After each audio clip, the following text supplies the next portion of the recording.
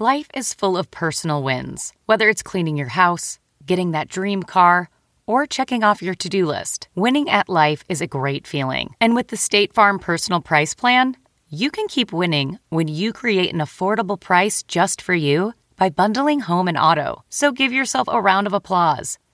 Talk to a State Farm agent today to learn how you can bundle and save with the Personal Price Plan. Like a good neighbor, State Farm is there. Prices are based on rating plans that vary by state. Coverage options are selected by the customer.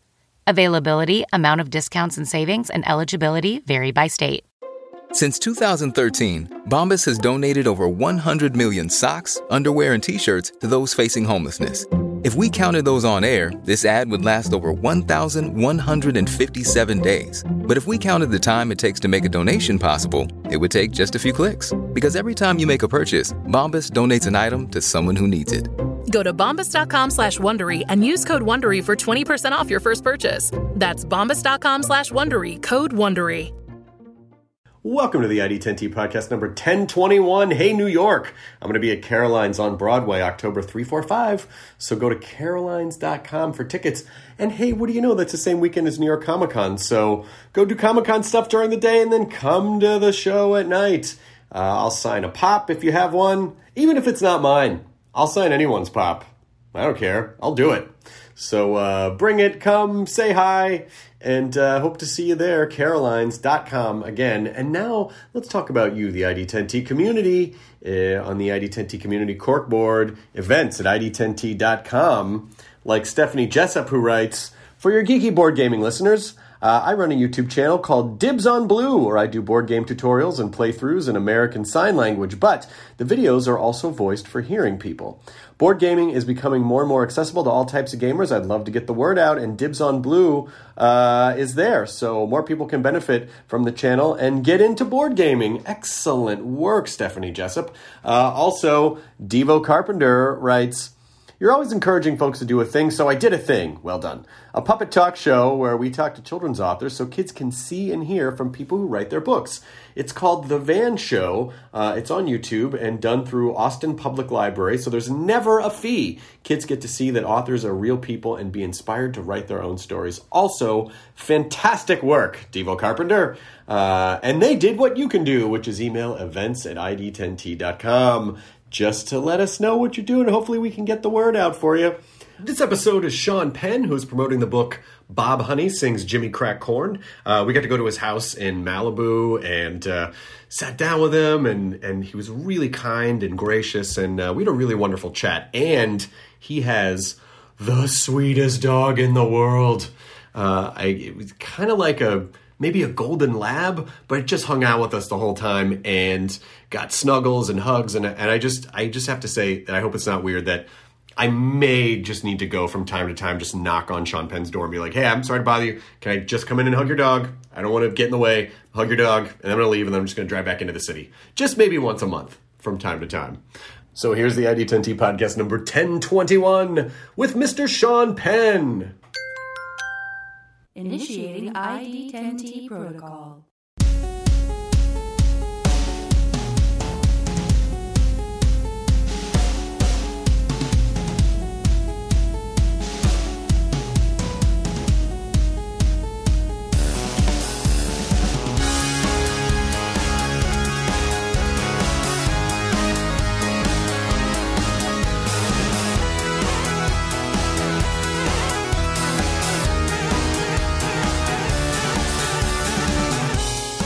Coffee seeps into the bloodstream, slowly bringing back to life. How long has this particular press tour been? Well, I think this is the 10th day of it. Yeah. Yeah, so nothing too extreme, but a lot of bouncing around. So. Yeah. And you said the travel, too. Yeah, it beats you up a bit. It does not ever get any easier, no matter how many times you do it. You think you're going to get used to it, and then you don't, because I don't think we were really meant as creatures to be dragged around the skies that high up. And in particular, you do at some point become aware that it is your thoughts that are being focused on in the discussion, and that the threat of embarrassment raises. Yeah, but it also kind of seems like at a certain point, do you just let all that go and just go, well, I guess it's going to be whatever it's going to be? I mean, do you not stress about that stuff anymore? I do stress about it. And then I do say just that to myself and move on, take the step forward. So I'm ready to go. I'm ready to try it. I know, but it is interesting that there's so much around the creative process, just all the commerce stuff around the creative process that I think, I'm sure from a romantic point of view, it would be really nice if you could just make stuff and then not have to worry about any of the promotion or any kind of this or any kind of that or any kind of the businessy stuff. And then, I mean, do you find that it gets in the way, or can you keep it separate? No, it's, first of all, in my case, it's the only way. I've had the particular luxury of being able to have access to huckstering this book in ways that a lot of first or second time authors would not have. So I count my blessings on it, and I've enjoyed it to some degree. It's much. I find it much easier to talk to people about the book once they've read it. Right. The idea of talking about it in a way that might lead them to read it takes a little more of valuable energy. Yeah, because you can't really explain it in words. You just have to experience it. It is a book you just have to experience. Because I even saw you on Kimmel, and you were like, "Well, yeah, it's you sort of explained in broad strokes, but it's difficult, especially in 5 minutes, to say this is what the book is about." Yeah, it is, and I think on Kimmel I referred to the dancing about architecture idea. I think that it can be, because you've got, especially in the kind of writing that these books are, there's a musicality to the humor of them, and without that musicality, I think that you're just being blasted by alliteration, right? And what I call ludicrous language. So it's hard to set the tone of that rhythm in discussion about the book. Yeah, but it's also like, I mean, you have amazing paintings in your house. If you explain a painting, it's sort of like, well, I don't know, I guess I just have to I have to experience the painting. Right. And I think that's, what we'd like to think is the fair ask of the speaker to the listener on something like this. And at the end of the book, in the acknowledgments, the last paragraph was really, really funny, because you thank a bunch of people sincerely, and then there's basically like to all the people who criticized the first book, thank you for criticizing the first book because it inspired me to write the second book. Mm-hmm. Yeah. I think there is that. I joke, but somehow I think it is about true that my first hope would have been the Pulitzer Prize in reaction to the first one. But in a very close second position, it is to have raised the ire of those who would be unwilling to give it a real thought and a real read. Because I think obviously I wouldn't put the book out if I didn't like it and feel that it communicated something that was important to me to express. Yeah. And so I stand by it, and sometimes its value becomes clearer to oneself as it gets emotional responses, be they negative or positive. And what is your writing process for a book like this? Because it is such a specific tone, it's such a specific voice. The narrator has a specific way of expressing the ideas in the book. And so are you the type of writer that, do you get struck by inspiration, or you go, I'm going to write from 9 to 5 today, and whatever comes out, and it's just part of the process? Well, typically it takes me about 30 days of 15-hour days of writing to get out what seems to be burning in me to get out. What comes of that is not something that I think I could fairly ask people to go with by osmosis, and I need to then clarify it.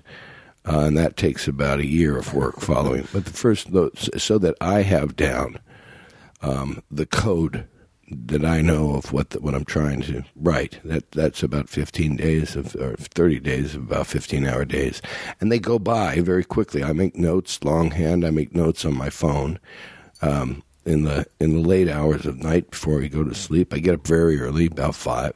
I'll continue those notes until 9 o'clock when I have an assistant come in who, unlike me, can handle a laptop computer. And at that point, I can take those bullet points I've put together, sections of a line or a description, and then I start pacing the room, usually with a cigarette, and letting it kind of come out by dictation. And the next thing I know, it's 9 o'clock at night, and it's time to let that person go, and time for me to start back with the longhand in preparation for the next day. And does it feel the same as other things you've done, acting and directing? Does it feel like, does the product sort of feel like, oh, this is just a different expression of the same kind of artistic idea or muscle, or is it a whole different layers of judgment, layers of it within yourself? Does it feel different? It does feel different. It is very much the same, though without any of the balls and chain of what it is to be a collaborator or what it is to work in a medium where every decision costs money. As a writer, I often talk about in screenplay writing, the moment that you write 1,000 soldiers appear over the rise, you're not in the indie world anymore. Right. And it is a bloodletting enterprise to go into the financing of films that you care about over a period of 40 years. And I think at some point you start becoming kind of a practical self-censor in the way that you write and to what degree you let your imaginings go. And as writing a novel, it doesn't cost any more for the author or for the reader to have a completely free set of imaginings. Yeah. To describe. So I found it much more fulfilling in that sense, and I think I was, there's the line, it does not play well with others, and I think I got to the point creatively where it was becoming a louder call of duty to recognize that I was no longer playing well with others, and it was time to do something creative that was entirely my own. Yeah, but not everyone would have the sense to do that. They would just, do you feel like you have a pretty good perspective on yourself in that way and a pretty good kind of point of view? I think I've always tried to, as much as focusing on where I want to go with things creatively, I always think it's important to know the limitations within which you're currently saddled. Mm-hmm. Yes, you can you stretch those and move those forward to a little degree each time out. But in knowing those limitations, there is also the level of tolerance that diminishes for the act of self-censorship. And I think when the steam got hot enough in that kettle, taking off the top and letting the steam out was the two Bob Honey books. Yeah. Well, it sounds like a healthy way to deal with that, like using art as a way to express that and to get it out, as opposed to, I think a lot of people in the business probably just go crazy, it's a maddening, especially the other thing I heard about on Kimmel that I thought was really interesting, where you're like, I just got read an email that I imagine distance from the melee and the noise of our, media obsessed culture. Mm-hmm. Was that a true statement? Have you pretty much just disengaged from all that? I'm in a very active state of disengagement. Yeah, from that. I think that I've gotten to a point where, because I feel the pressures of, even on a most basic way, if someone sends me a message email or by text, I want to be able to answer that. Mm-hmm. But if in a busy life, you say, well, I'm going to get back to that person once I speak to so-and-so about what it is that helps me give the first person the answer. And then another set of those arrives from another angle of your life, and you're at dinner. And now another one, and by the next day, there are 12 people you've ignored, essentially, in the experience at the other end, and now you're dealing with more current things. And they build up and they build up, and I just thought, well, here's an easy one. No. If the machine is not, if the machine isn't there, then there's no way that you can suffer from it. Right. Yeah. Right. I mean, it seems like when, I don't know if you were like this when you were younger, but when we're young, it's like, oh, we want to build, we do bigger, we do more, we do bigger. And then I feel like the older I get, the more I understand the people who are like, get rid of all your possessions, get rid of everything, disconnect, like, because it's just they're all just kind of chains, like all of those chains, the simplification, the simplifying. I used to think it was crazy. And now I'm like, no, it's just healthy because you can't be sidled with more and more and more and more forever. Yeah. It's hard to live in capital LIVE if you're spending all of your time curating a daily growing mass of data and material. I did have an experience long before one had cell phones. It was back. Mobile phones had already come up, but where I had a house with everything, every possession I'd ever had, from photographs going back to my childhood all the way forward to paintings and so on. Furniture that I had built in this house, and one of these Malibu fires came and took it away in a very complete action of fire, and there was nothing of it left. And there was this incredibly liberating feeling there. And I moved into a 28-foot trailer where essentially anything I did own, I could reach. I knew where it was every day. The inventory of my possessions was both spare and accessible. Mm-hmm. And I found that a very productive atmosphere to live and work in. Yeah, because I think I talk about it a lot especially on the podcast, because I'm just fascinated by the idea of it, that we are fed this idea that, or we learn it somehow that, more is better, more. But it's an unfillable, it's like there's a hole that we can only fix going inward instead of like grabbing externally to fill. And the constant filling just leads to more distress because it never works. Yeah. It's, and it becomes, it is all consuming. Yeah. And you do therefore detach from people and other living things, the more deeply you engage in it. And with Malibu, too, just sort of driving through, I mean, you can see it's the seemingly random nature of, like, this house intact, nothing left on that lot, they're rebuilding here. Even just to live out here sort of feels like you're kind of, I mean, I know that most parts of the country have a semblance of a natural disaster to contend with, but the fires seem particularly insidious because there really is, once they're going, there's just not that much you can do. Mm-hmm. And I've noticed some for sale signs around here, and I wonder, like, are people like, yeah, fuck this, I just can't handle the stress of it anymore?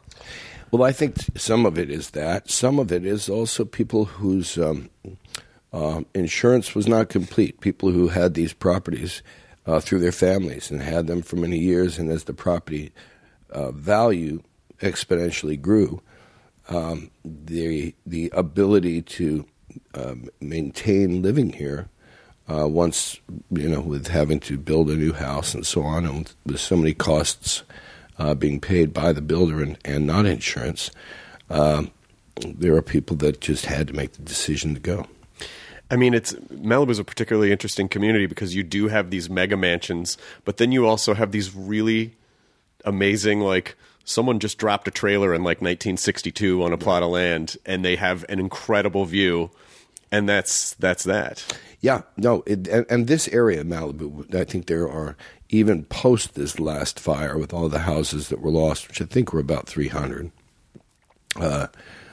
we still are 2-3 times the amount of structures, including homes and businesses, of what this area was when I grew up here. Mm-hmm. So yeah, it was, and you still have so many of people. A lot of people who live out here bought their homes for about $38,000 in the mid '60s, late '70s. Wow, I mean, from what I gather about you too, is that you're not afraid of natural disasters because the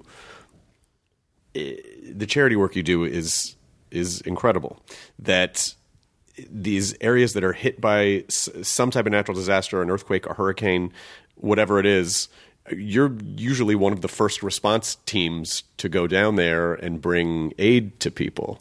And it seems like you've been doing that for quite a long time. Well, I wouldn't say that doesn't reflect a fear of them. I have a great fear of the increasing vulnerability that everybody everywhere has. What we've seen in the United States, there is the highly vulnerable hurricane belt in the southeast and in the Gulf and in the Mediterranean that we're seeing these size rising storms and so on.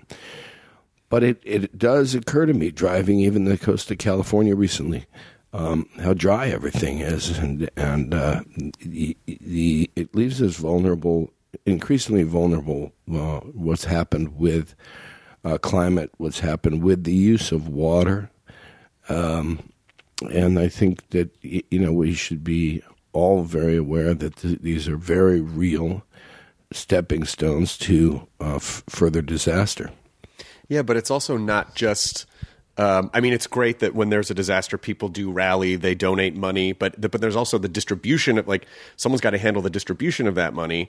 But your charity, actually going down and helping to create infrastructure that gets local people together to provide foods, to provide shelters, to make sure it's sort of the, teaching a man to fish philosophy. Right. And our what had been known as JPHRO, the Haitian Relief Organization, we turned into the Community Organized Relief Effort, CORE.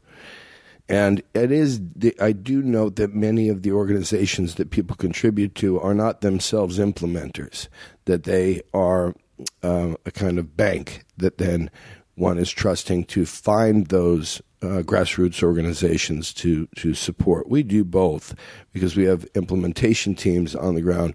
But we typically now, when we go into an area that's been hit by any kind of a natural disaster, the first thing we do is seek out partnerships who are local to the area, and it's what happened, effortlessly in Haiti, because as we were starting to take actions in Haiti, we gained trust of local Haitians who came and volunteered to work with us, and so in many ways the organization was. The architecture of it was designed by people who understood the place, topographically and culturally, and gave us the ability to be, I think, more effective. And so we then have since expanded to work in the hurricane belt, and we have people in the Bahamas now, for example. And working with local and other frequent partner organizations. Jose Andres' World Central Kitchen, for example. We have become used to the idea that when we land, they will have landed either just before or just after us, and so we march as one. And what's something that you think people don't? What's something that you would like people to understand about these situations that you would only know if you had been down there and experienced it firsthand? Well, while there is a great responsibility of any strong state to participate, to take the lead on, especially the sovereign governments of places outside the U.S., to take the lead on coordination of the efforts of any of those of us that are working in their area. What is also true is that we can't expect governments to respond at the level that we think that they should. These are very chaotic events, and each one has its own personality. And there is a lot of room for civilians to help. The places in the world that have the best response, Cuba, for example, they live in sectors of community where a chain of reporting is pre-established, and jobs and skill sets have already been learned in responding to these kinds of, like for example, in particular area hurricanes. Everyone knows what to do. So in the case where we'll see hundreds, even thousands killed or injured in the United States. Not many years ago, Cuba was hit by 3 dramatic hurricanes within the course of a couple of weeks, and they lost a total of 2 people. Then we are in a time, and I think the natural disaster is in some ways a metaphor for the other ways that we have to become an active one. Another area that applies is in participating in the electoral system. Right. And not only in the system, but holding the feet to the fire on policies that are promised or possible with whatever candidate we support and whoever the country selects. This podcast is supported by FedEx. FedEx offers fast delivery, more visibility, simple returns, and weekend home delivery to 98% of the U.S. population on Saturday and 50% on Sunday. With FedEx, you get picture proof of delivery, ensuring you always know where your package is. Returns are simple with packageless and paperless returns. Plus, FedEx Ground is also faster to more locations than UPS Ground. See the FedEx service guide for delivery information. So, what are you waiting for? See what FedEx can do for your business. Absolutely, positively FedEx.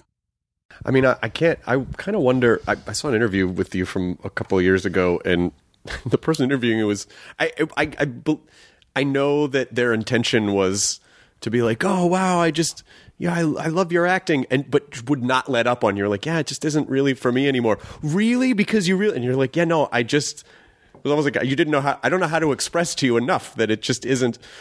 And I was kind of wondering, when you go firsthand and you see devastated communities, you see humanity, these communities just decimated, does that do something to you where you go, you know what, I'm just not sure the entertainment business is really all that important anymore? I think it's with, you are inevitably going to face a lot of heartbreak and failure in working to rebuild one person's life, much less an entire community or country.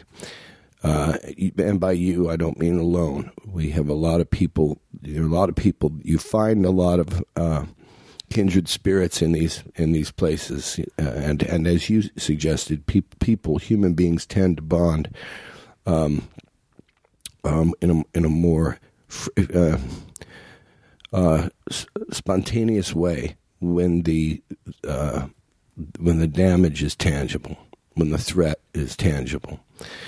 But I think it is the experience of the successes when you are able to take action and help someone or help a group of people that gets in your bones. It's something that I think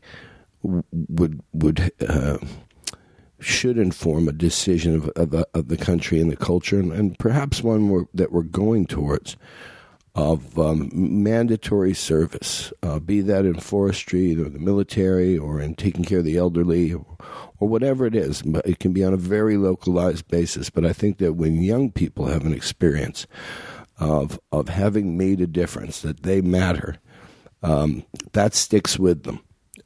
It's a formative experience, and foundationally, then moving on through life, you have people who are prone to service and prone to the optimism that what they do can mean something. Yeah, and that came only in its most significant way very late in my life, and I think that I would certainly have counted myself a beneficiary of mandatory service had I had it cast on me. Well, how do you feel like you've changed since you were younger? What types of things did you want when you were younger? Did you just want to act, or were you like, oh, this fame thing seems okay? I mean, that obviously was part of it. It was a much different time, but what was it that you set out to do initially? Was it just to work? Well, keeping in mind, I was coming out of a movie fandom and theater fandom that we still talk about today as a kind of touched era. Mm-hmm. To be a participant in the kind of films that seemingly were going to be made when one jumped in, when I came in out of the theater. And I look back now, and I had a lot of frustration because it felt that the era had just come to its end. And the studio principle that is echoing more today, where if you put a few thoughts into a film, you kind of broke the law, had already begun to take over. So, but I think that I started a career with a lot of dreams attached to what had recently been the frame for whatever that career might be, and those opportunities to be creative as an actor. And I found it almost always frustrating. I was able then, after about 10 years of doing that, to evolve into directing in film, where now I was in command of the three thoughts, or more than I put into the film, and also that those thoughts somehow lined up with what it was that I was thinking about if I was driving alone in a car at that moment. That you can select the current, what's interesting to me right now, which was a shot in the dark when you're an actor for hire. You don't know what kind of material you're going to lock into for months of your life. But then more time goes by, and something like Haiti comes up. And it's I think you have to ask yourself, am I using my time best by dressing in someone else's clothes in the morning and going out away from my home for months at a time to make a movie? Or can I use my time better the same time by reaching out to those who wouldn't have time or access to go see a movie? Right. They're busy staying alive or scrapping together what little money they can to get their children an education. Well, yeah, because everything, especially the business, really conditions everyone to sort of feel like, and not to blame the business as a sentient being, but just the idea that like, oh, this is so important. What we're doing is so important, and we take it really seriously. And then, hopefully at some point we do have experiences where we're like, oh yeah, this is just our weird bubble. And it's unlike 99% of the rest of the world. And so how do we remind ourselves, or what are good ways that we remind ourselves? Is it just the idea of like, whatever you got to fucking do on a Sunday, just go volunteer somewhere, just go get in front of people, do something, don't tweet about it, just go do it and connect with other people? I couldn't have said it better. Oh, good. What are some ways that you, what are some ways that people can get involved, either with CORE or with local charities? I mean, what advice do you give to people who want to be more involved but don't know what to do? Well, I think it's valuable to consider, especially if one is making a proactive decision to say, I'm going to get up tomorrow morning and start being a contributor in ways I haven't to someone or something. It may be that for one person, they will be more productive and their energy for that will sustain better when they attach an attractive adventure to it. Without it being necessarily that, I found that when I've talked about Haiti, I always have to consider that had it been an earthquake in East Africa, I would unlikely have gotten involved on the level I did in Haiti, simply because if I'm in Haiti and something happens with a family or member or friend back here that they need my presence or support, well, it's a quick flight to Miami, and then boom, I'm back in Los Angeles. Mm-hmm. It's geographically sound. Mm-hmm. I think so. Pick an area that you can reach that might be right in your own neighborhood. There are, I know that even on this street, there are several elderly couples. I think, a 16-year-old can knock on those doors and say, hey, how are you? Can I go get you some groceries? Helen, there's a weird kid at the door. Yeah, well, but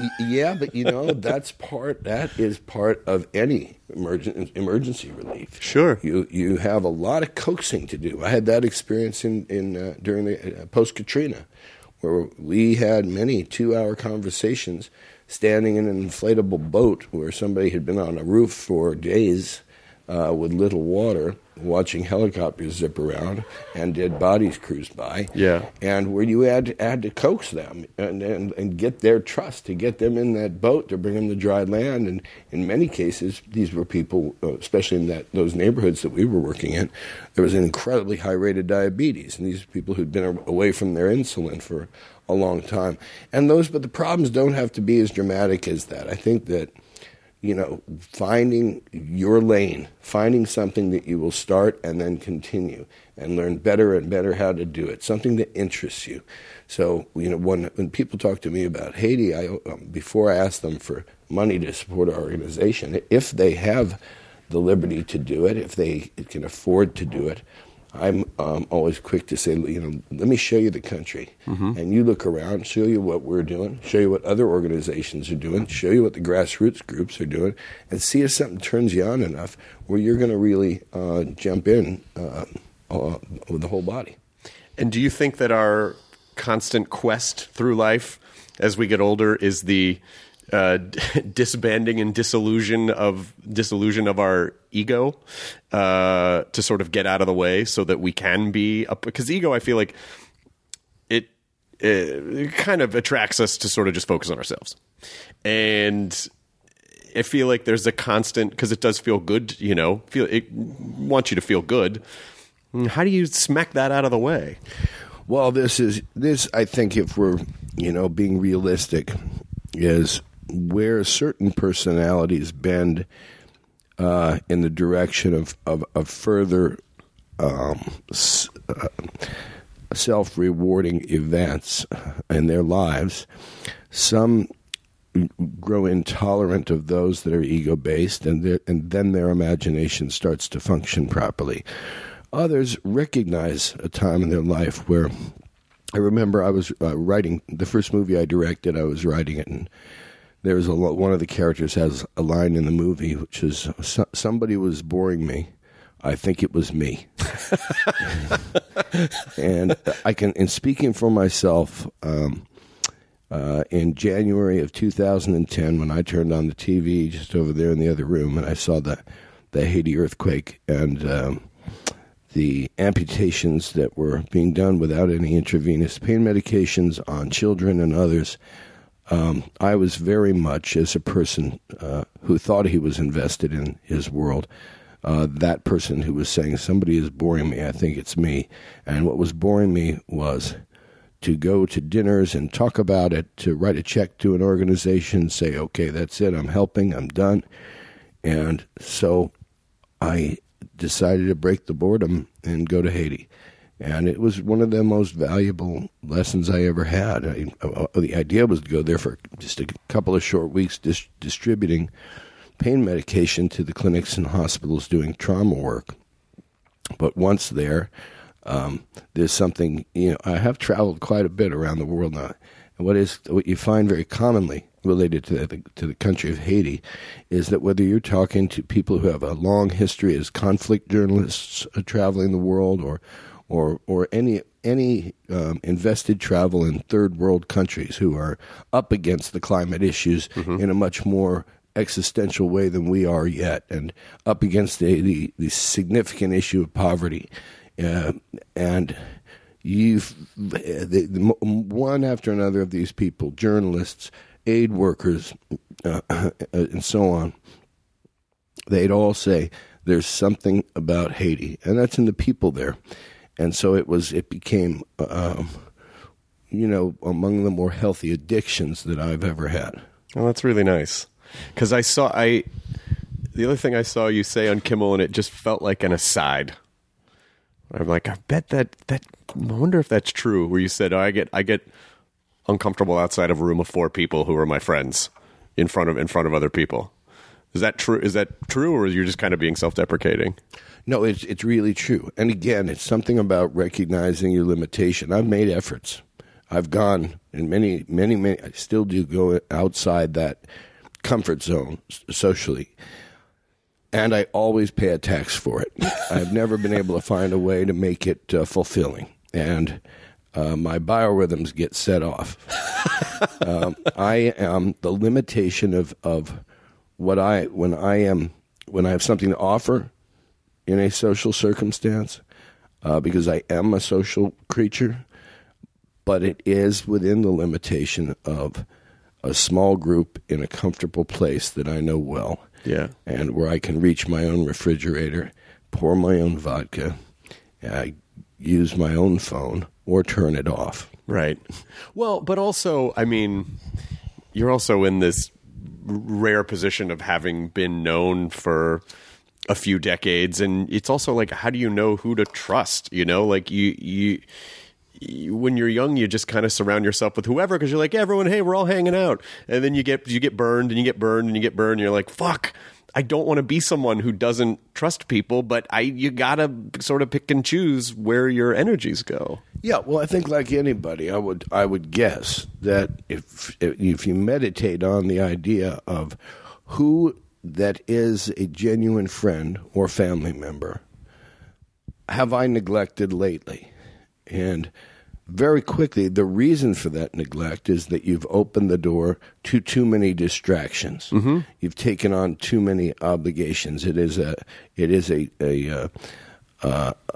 one of the aspects of people pleasing that a lot of us can fall into, or something that relates to kind of a temporary stimulation of somebody that you've let into your life that really isn't going to fulfill anything.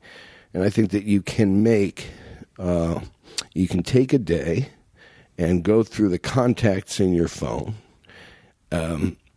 delete those who you really don't need to talk to. My wife does that. She says it's the greatest. And then change your number and notify the remaining group in your phone that they are the only ones that have it. And please, if it's to go to others, let it come from me. Right.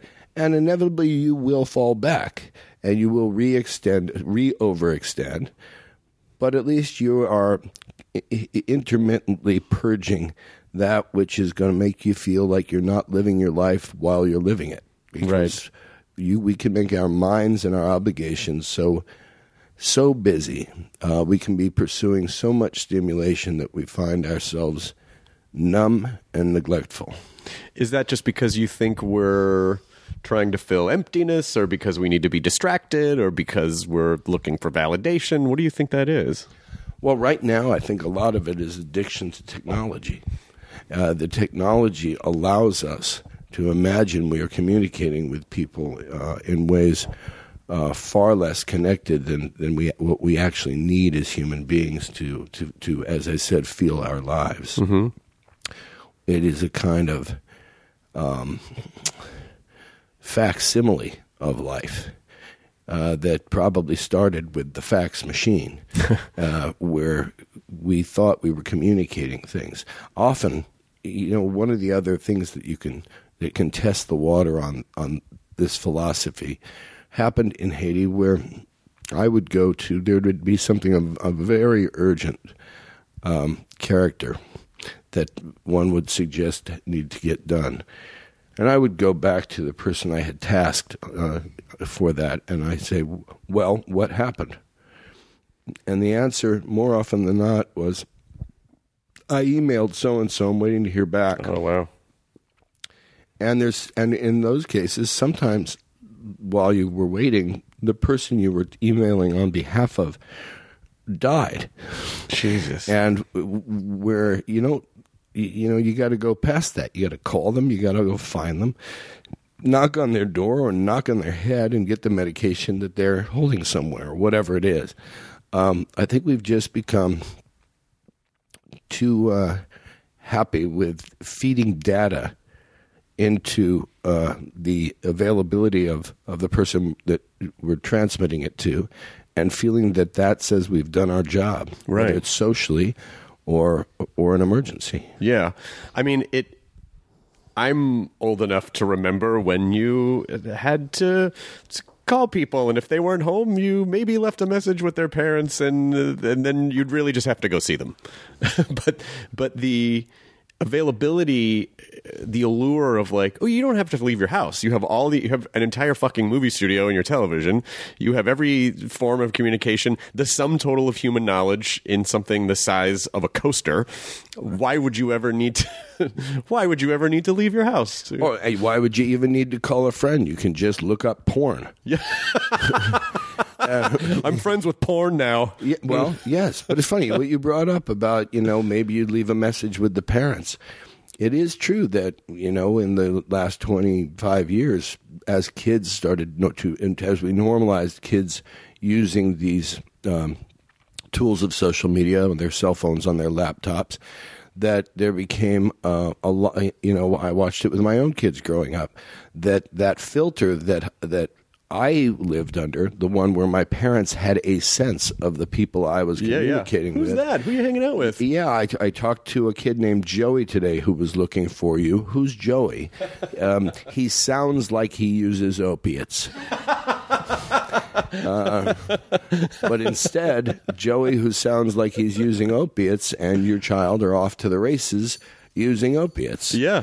And it goes under the radar of the parents. Yeah, I mean, the blue dot on their phone, even if you have your kid on Find My Friends, it's like the blue dot doesn't say that there's opiates involved. It just says where they are. Right. Maybe, unless they left their phone somewhere. Ryan Reynolds here from Mint Mobile. With the price of just about everything going up during inflation, we thought we'd bring our prices down. So to help us, we brought in a reverse auctioneer, which is apparently a thing. Mint Mobile Unlimited Premium Wireless. How to get 30, 30, bit to get 30, bit to get 20, 20, 20, bit to get 20, 20, bit to get 15, 15, 15, 15, just $15 a month? Sold! Give it a try at mintmobile.com/switch. $45 up front for 3 months plus taxes and fees. Promo rate for new customers for limited time. Unlimited more than 40 gigabytes per month. Slows full terms at mintmobile.com. I mean, did you, because you got famous pretty young, and you still managed to get through it, and did it feel instantly like, oh, this is a weird thing, and I need to distance myself from this as much as possible? This being known, this, Yeah, it came up on me in two big jumps of a surprise, because, for one thing, at the time that I started working, about 1978, and I started working at that point in local theaters, 99-seat theaters around Los Angeles and then later in New York. There were no actors. They were not doing any films with the lead of which was a teenager or a young person in their early 20s. I don't think that there had been a real strong march of those films or those opportunities since the death of James Dean. Mm-hmm. And we'd gotten where our kind of next generation heroes were closer to 30. I mean, you think back to somebody like Nick Nolte, who didn't have as big success till he was 39 years old, right, playing a teenager in A Rich Man, Poor Man. So one got into the theater with the romantic hope that you might spend 20, 30 years in a small ad hoc makeup room, putting on, looking down at your boots and putting on stage makeup and going out and performing a play with your own name not being known for many years to come, on opportunities that were going to pay you and give you a career. It wasn't part of the thinking. You may be very confident that you were going to have the career that your dreams designed, but it was going to take a long time. And you had nothing like entertainment television on. There wasn't the focus on the backstory of actors. There was still some mystery, which I like. I liked not knowing too much about what I was going to see or how much money it made at the box office, and to value things in this way. Incrementally, all those things changed, and the kind of disease of celebrity over form, over acting, over even the celebrity in politics, all of these things. And it became very normalized to where today we're at a place where I think exhibitionism is kind of you could put the word exhibitionism where Oliver Stone early put in the word greed. Greed is good. Exhibitionism is good, and I find myself increasingly alienated by all of that. If I ever have to take another selfie with somebody, I will lose another year of the life of life. These are wounding enterprises, and so in the Bob Honey books, so much of it is driven by that, because I wanted to create a character who was immune to normalization and conditioning this way, that his moral code, complicated though it may be to some, was clear, and that he lived the uncommon thought on the uncommon matter, and if not the uncommon thought, the uncommon clarity of purpose, and also was not without that main purpose being to find love, that basic, simple, and most connected human relationship. And so that allowed for the kind of ludicrous farce of the kind of comedy of the pieces that really feel more like real life today than things that are written as though we have not normalized that the world isn't assward. Well, yeah, because obviously I know throughout the golden age of film, there were tabloid columns. It was like Hedda Harper writes about the stars or whatever. But you're right, it really was like late 70s, early 80s. It's all of a sudden there was this like tabloid culture, like a whole fucking culture of it. And I know it's always existed in some form, whether it was, play reviewers or whatever, but it really, really, with the kind of the explosion of media when cable came along, that all of a sudden the demand for, we need to fill programming, we need to fill shit up, so let's just start fucking talking about all this stuff. Yeah, and maybe more insidious than the discussions about celebrity and those things related to fame and the entertainment business is our what was our news cycle. And when we went into the 24-hour news cycle, what I find interesting is that we hear less stories more often, and that most of what we see in the mainstream media, and this includes that which is reported by some very talented and well-intended journalists, we see a repetitive speculation that is in itself entertainment. We don't have those, and in many ways, there is too much information coming at us. And even in terms of the emergency within our own lives, which I think is omnipresent, which we were talking about before, too much coming at us. How do we choose to have purpose? You can't do it all.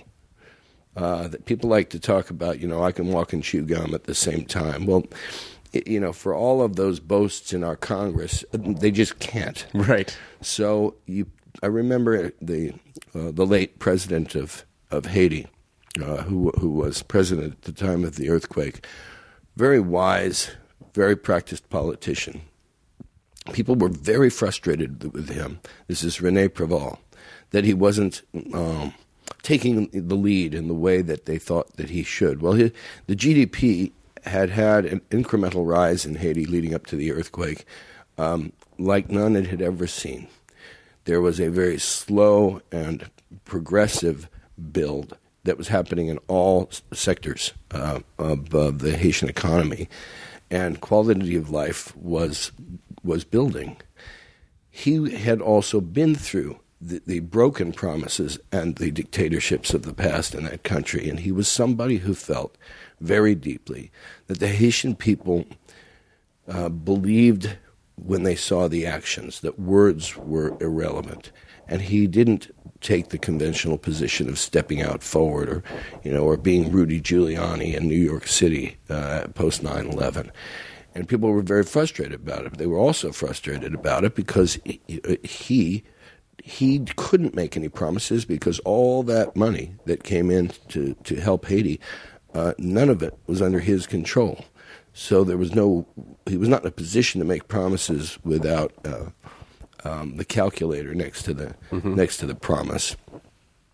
And I think that the recommendation he made his predecessor was, after his experiences being president a couple of terms, and also had been prime minister under Aristide, he said, pick 8 things for the 5-year term that they have in Haiti.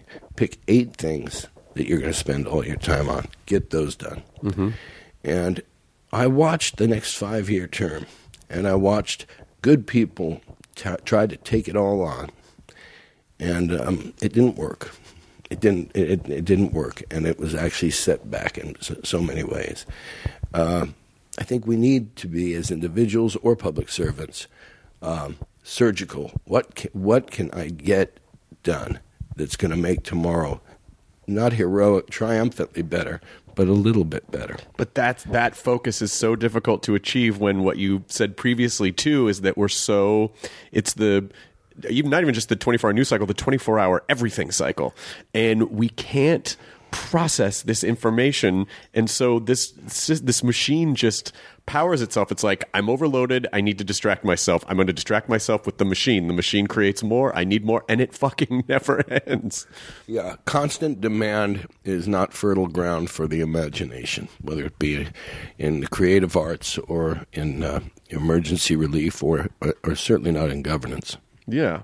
And how do you know whether it's, your book or directing or when you were acting, like what do you define in your head as success? How do you say, like, okay, I was successful at this thing? What are some of the ways that you know that? I have had several readers of the books, people I knew and people I haven't known, as I've toured around and talked about it, and people have started to read them, who get a good giggle in an area that's been painful to them. It's kind of current operating room humor. Mm-hmm. So I think that if it has a contribution, it's to articulate some of our deeper challenges in a way that we can get a little bit of oxygen to know we're not alone in thinking those thoughts. And it won't be for everybody. Not everybody will read my book and connect with it in that way, but just finding that some do has me very encouraged. Well, that's good. But don't you think also that are there internal ways for you that you've done something the way that you wanted, that doesn't really necessarily rely on, whether or not someone connects with something or how well it does or how this or that? Like, how do you know personally, Sean, like, okay, I did what I wanted to do. I've checked all those internal boxes. There's a great line in literature, which I quoted when I adapted the script for John Krakauer's Into the Wild, which was, happiness only real when shared. And I think, again, I go back to where I feel I've done something, tangible that I'm proud of. It's when as I focus it on the books, I'll say it's when the book connects with somebody, mm-hmm. and not that it's going to connect with everybody. I write. Part of what makes me giggle while I'm writing is the ire I will raise of those who won't connect with it. You're kind of trolling people. In a sense, there's, I joke, but I think it's really true, because the first book got leveled in criticism by what are called literary critics today. In most cases, I got the amusement of being able to read reviews that told me these people had never actually read the book. Mm-hmm. That it was me they were reviewing, or their perception of me. Right. And the how dare he write a novel group, who I really think could be a bit more cheerful, but they're not. And yet, to have great writers who I had only ever known through their work embrace the book, and not only embrace it, but be able to talk about it in ways that let me know that I had done what I intended to do the way I'd intended to do it, and that it's available to those for whom it's a bit of medicine. I remember the director, Lawrence Kasdan, was speaking at the AFI many years ago, And he said, he says, money's great. Gives you a lot of freedom to do things. You can give some to people that need help. You can travel. It affords one a lot of freedoms. But if you're in the movie business just to make money, I'm against you. Mm-hmm. He says, what we do, it has the possibility of being big medicine. And that doesn't necessarily mean that we're going to be warm and cuddly with the stories that we tell. We may be trying to provoke things we don't want to look at. But in the end, if you do your job well, for those who need that medicine, you might be the only one making it. And I think that, we owe that opportunity at least that much thought that for somebody this is going to be useful. Right. But then how did you, between acting and directing and screenwriting and now novel writing, was there anything that was so much more of who you felt like you were that it's, that some of that, what you were talking about being leveled by critics, did it sting a little more? Because you're like, fuck, when I'm acting, I'm playing someone else's character. But this is really this really came out of me, and that stings. I may be in a unique position this way. I think if you cross-referenced the bad press I got, and I also had my share of encouraging reviews in movies and embrace as an actor or filmmaker through the years. That's another side of it. But if you just took the negative, I would say that I would have, in some years, I would hold a record over Hitler in terms of haters on me in the press.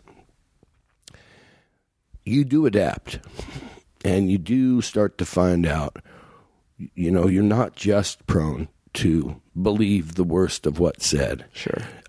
Sometimes it's instructive. There is a thing called constructive criticism. Mm-hmm. And I think as long as you live your life and you face some of the necessary humiliations in your life, be it personal or professional, that there's at least a part of your humility that grows.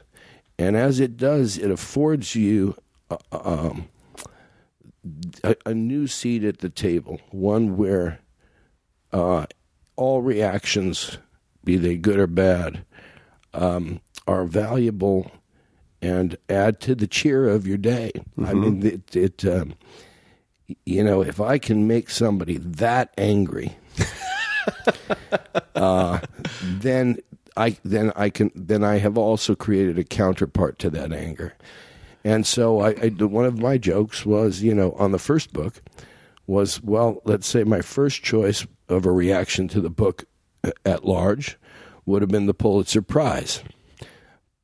But a very close second would have been the kind of venal and green-eyed attacks that came my way because they were mixed with these extraordinary commonality of thought and feeling and sense of literature with writers and others who did appreciate it. It wasn't just one side of the experience, and I found it kind of like you could go on a roller coaster, and as you're going click, click, click, click, click to its highest point, and you can see how vertical that fall is going to be. If that fall is the bad criticism, by the time you get down to the bottom and now you're racing back up another, it may well have been the most thrilling moment of the ride. It's part of the roller coaster ride of it. Yeah. Did you ever, just really quickly, was there ever a role where you thought I'm gonna, it's like, obviously coming out of something like Fast Times where you're like, fuck, this character's really connecting with people. Are people just going to see me as this forever? I mean, how do you, because you navigated it beautifully. And what were there roles like that along the way where you're like, I don't want to become too much of one thing because I still want to disappear into other roles and do other things? Was that ever a thought? It's funny where we get our instructions. I had seen, before I started working as an actor, I'd seen a comedy called The Gumball Rally. Of course, yeah. And the Italian driver gets in the car with the other driver. And they're just meeting, and they're going to be a racing team together. And the other driver looks at the Italian driver reaching out to the rearview mirror and tugging it off and throwing it behind the car as he sped off, and with the line, "The first rule of Italian driving, what's behind us does not matter." And I think that I have looked for a through line. So I didn't dictate, for example, that Fast Times at Ridgemont High and the character I played in that would be the first, major impression that I might make with what would be, I hoped, a long career. Mm-hmm. But it would influence what the next part of my story was. It would be, this is going to be one, it's many movies over years, but it's one in terms of finding that which is going to be my expression. And so depending upon the things that were not in my control always, I could choose not to do something when I could afford to. But you're adapting and you're saying, I need to find a complement to that somehow is connective tissue. And so it would take the memoir that I am loath to ever write for me to explain how all of these roles are connected. Sure. But there was a proactive effort to kind of connect them. And that's a little bit different way of going about, I want to do different things. There was more, a little more design to it. To the degree, as I say, to the degree that I could control that. Or at least say, okay, if this is what I'm doing, that doesn't fall into the straight line of the story I want to tell throughout my life in cinema, then I'm going to start observing the patterns and still give sense, a common thread sense to all of it. And that's how I've always looked at it. So if Fast Times at Ridgemont High is the first 100 yards of the road I'm paving, then yes, if you looked at the road as it goes on, you'll see a lot of bends and twirls. But you won't see someone whose bends and twirls looked back in any other way than to say, where am I trying to go, and what's the best turn I can take given where the road that I was given to start down. Yeah. Well, as we're kind of winding this down, first of all, thank you again for having me in your house. You're very welcome. Which is beautiful, and your artwork is incredible. Is there something in particular that you're joyful about? Like what's kind of your piece? Like what's your joy? What makes you happy and excited right now? Well, I start with while we were in this conversation, and because you were generous enough to come out to the house, I saw a car pull up outside, and my 26-year-old son, who actually graces the cover of my new book, a photograph of him when he was about 5. I see that he'll be joining me this afternoon. Hadn't seen him for a few days. That makes me happy. And what makes me hopeful about things is more than ever, I think I've said this, like most people who have a public forum speak on any social needs, say, this idea of believing in the youth culture. But we've really had evidence that there is a new brain, a new resilience, and a new kind of passion. When we look at people, and I one that I immediately go to on this is the young lady that survived the Parkland shootings, Emma Gonzalez, and when one puts themselves in the block walls, echoing block walls of a public school, complemented by the report of long barrel automatic weapons and the images of their young friends who will not be able to pursue a life because their insides are on the floor, from having been at the other end of that weapon, that kind of incredible horror, and to be a teenager, and to the very next day be able to go on camera and be so articulate and so sharing of the experience and the call for change, in that case related to guns, specifically assault weapons. You're seeing people who are no longer just activists. They are, it is my view that they will succeed in changing things. And I haven't seen that in that way in my lifetime.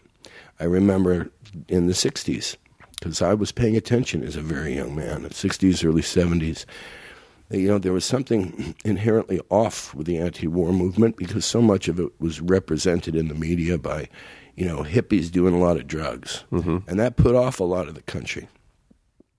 And that, allowed for, until Watergate, the continuation of a Nixon and a Kissinger, and the kind of, humanly criminal behavior of leadership. Well, but now today, despite the leadership we have, I think the most powerful people are these young people, and I get a lot of hope and excitement out of where they're going to take us if we listen to them. Yeah, and I actually do think that as much as I sometimes grouse about social media, which I am hypocritically a part of, but I do believe that it encourages young people to express themselves in a way that before, I think, maybe when we were growing up, it was like, you're kids, shut up. You don't know nothing, you're kids, and now kids are encouraged to express themselves and to connect and to try to reach out. So I do believe that there are some hopefully positive things about that as well. Yeah, well, listen, the technology of it offers something positive. It's in the using of it that humans can't have nice things, Sean. We can't have nice things. This is why Edward R. Murrow left television. It wasn't the possibility of television. It was the way that it was being used. Yeah, but. Lastly, speaking of nice things, I want to compliment you on your NeoRest toilet. I have one too, and it is a nice piece of technology to have. I find more peace in that room than anywhere on the planet. The seat warms. Yeah. It's got a bidet feature. It says hello to you in the morning, opens up at your presence. Yeah. It's going to be fun. If you ever fuck all this, I'm going to move back into a trailer, but I'm just going to need the NeoRest toilet in the trailer. If you've got one of those toilets and an electric airplane that has no carbon footprint, then you can give me a tent for the rest of it. Those are the two things: being able to travel freely without a polluted footprint, and being able to go to that damn toilet. then you can clearly say, I've found God. Well, the book is Bob Honey Sings Jimmy Crack Corn. Thank you again, and it was an absolute pleasure. Thank you. All right. Thanks so much. The end. It's time for Word Salad Wrap. That was the ID10T podcast number 1021 with Sean Penn, and there was a lot of really great talk in there about charity work, and not just like, the idea of throw some money and then go back to your life, but like really being involved and really doing stuff for other people. And I think in as much as we can get inundated with our daily lives and our own survival and our own goals and our own dreams, it's really easy sometimes, I think, can be easy to forget to be a part of something bigger than us, something that doesn't directly affect us. And I know a lot of you do this kind of thing, but I just wonder that if you're feeling lost, if you're feeling like you don't have a direction, or if you're feeling empty, or if you're feeling not fulfilled, even if you're doing a lot of the things that you think you told yourself you wanted to do, then, maybe just today, if you can. If not, no worries. Tomorrow, the next day, or when you can, just go do something for someone else. Just show up someplace and help people with something just for them. Do it for them. And then don't really tell anyone about it. Just have it be a little gift for you, because I do think that being connected to a greater thing and getting outside of our own heads and getting outside of our own worlds is the best way to connect with humanity and the universe, And I think maybe it could provide you with the secondary benefits of feeling, obviously you do it for other people, but the secondary benefits are that you do feel more connected. You do feel like you're contributing. You do feel like you're a part of something. And maybe it might help, connect you in ways and fulfill you in ways that just pursuing, your own stuff isn't. And again, I'm not saying that it's bad to pursue your own stuff. We all pursue our own stuff. It's okay to pursue your own stuff, but it's just like that song by the band Yes.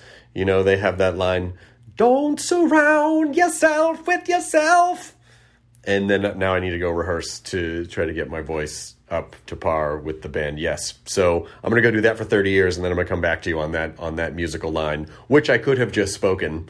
But again, it's the idea of not surrounding yourself with yourself. That can be a very empty pursuit, kind of a cul-de-sac, an emotional cul-de-sac, if you will, because we do need to be connected to other people. And our ever growing digital lives only really, even though it feels like we're connecting to other people, that can create, send us into these cul-de-sacs where we're just surrounding ourselves with ourselves and our own opinions and our own ideas and our own, recommended algorithmic search engine results and stuff. And so even though we think we're connected with other people, we're really just becoming more isolated. So anyway, if you can only do something online, fine. But if you can connect with people in the real world and do something with other people, then, I would like to submit for your approval that might be something that would be helpful to you. And so I send you off into the day with that idea, even if it's just 5 minutes, at the end of your day or whatever, or at the beginning of your day,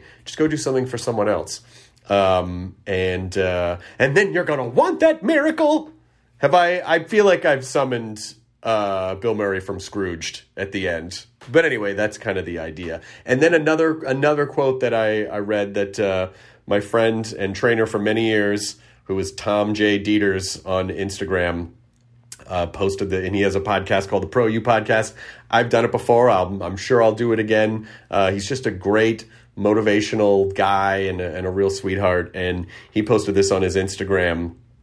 And it says, the Dalai Lama, when asked what surprised him most about humanity, answered, man, because he sacrifices his health in order to make money. Then he sacrifices money to recuperate his health. And then he is so anxious about the future that he does not enjoy the present. The result being that he does not live in the present or the future. He lives as if he never is going to die, and then dies having never really lived. Oh, damn. Oh, yeah, that one hit. That one dropped hard, a truth bomb, because it's true. You pursue all these things and you sacrifice your health because you just push everything else out of the way in pursuit of this goal. And then when you have that goal, then you try to get your health back. What have I done? Why have I not? And then you're stressing about future stuff and you're not living in the present. I know we say it all the time on the podcast, going back since the beginning, enjoy your burrito, enjoy the present. But it is really important to stop, even if just for your health, your physical health and your mental health, to live in the present and not always be tormented by the past or anxious and stressed about the future. Steal those moments when you can to just live in the present. And the more you can do it, the more you can make it a habit, the more comfortable it will become. Because we just create these patterns and habits for ourselves that get comfortable even if they're not fully healthy for us. And, and then you can actually live in the present and enjoy today. So even if just at the end of this podcast, just stop, take a deep breath, notice what's around you.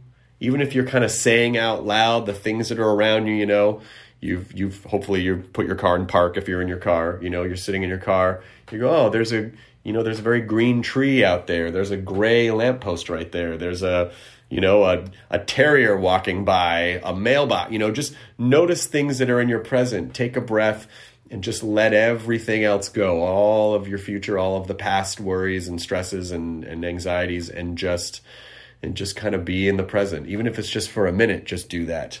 And then continue on with your day. And I hope these are helpful in any way. If not, then I'm just rambling to myself in the ID10T studio. Here we go. Thanks again for listening. I appreciate you. And I will see you in your ears real soon. If you're going to be in New York, October 3rd, 4th, and 5th, I'll be at Caroline's there, and then I'll be at the Irvine Improv later in November. So that's that. Check out ID10T.com. Have a wonderful day, evening, morning, middle of the night, whenever. All right, take care. ID10T scanning complete. Enjoy your burrito. Nancy's love story could have been ripped right out of the pages of one of her own novels. She was a romance mystery writer who happens to be married to a chef. But this story didn't end with a happily ever after. When I stepped into the kitchen, I could see that Chef Brophy was on the ground, and I heard somebody say, "Call 911." As writers, we'd written our share of murder mysteries. So when suspicion turned to Dan's wife, Nancy, we weren't that surprised. The first person they look at would be the spouse. We understand that's usually the way they do it. But we began to wonder, had Nancy gotten so wrapped up in her own novels... There are murders in all of the books. ...that she was playing them out in real life? You can listen to Happily Never After, Dan and Nancy, early and ad-free right now by joining Wondery Plus in the Wondery app or on Apple Podcasts.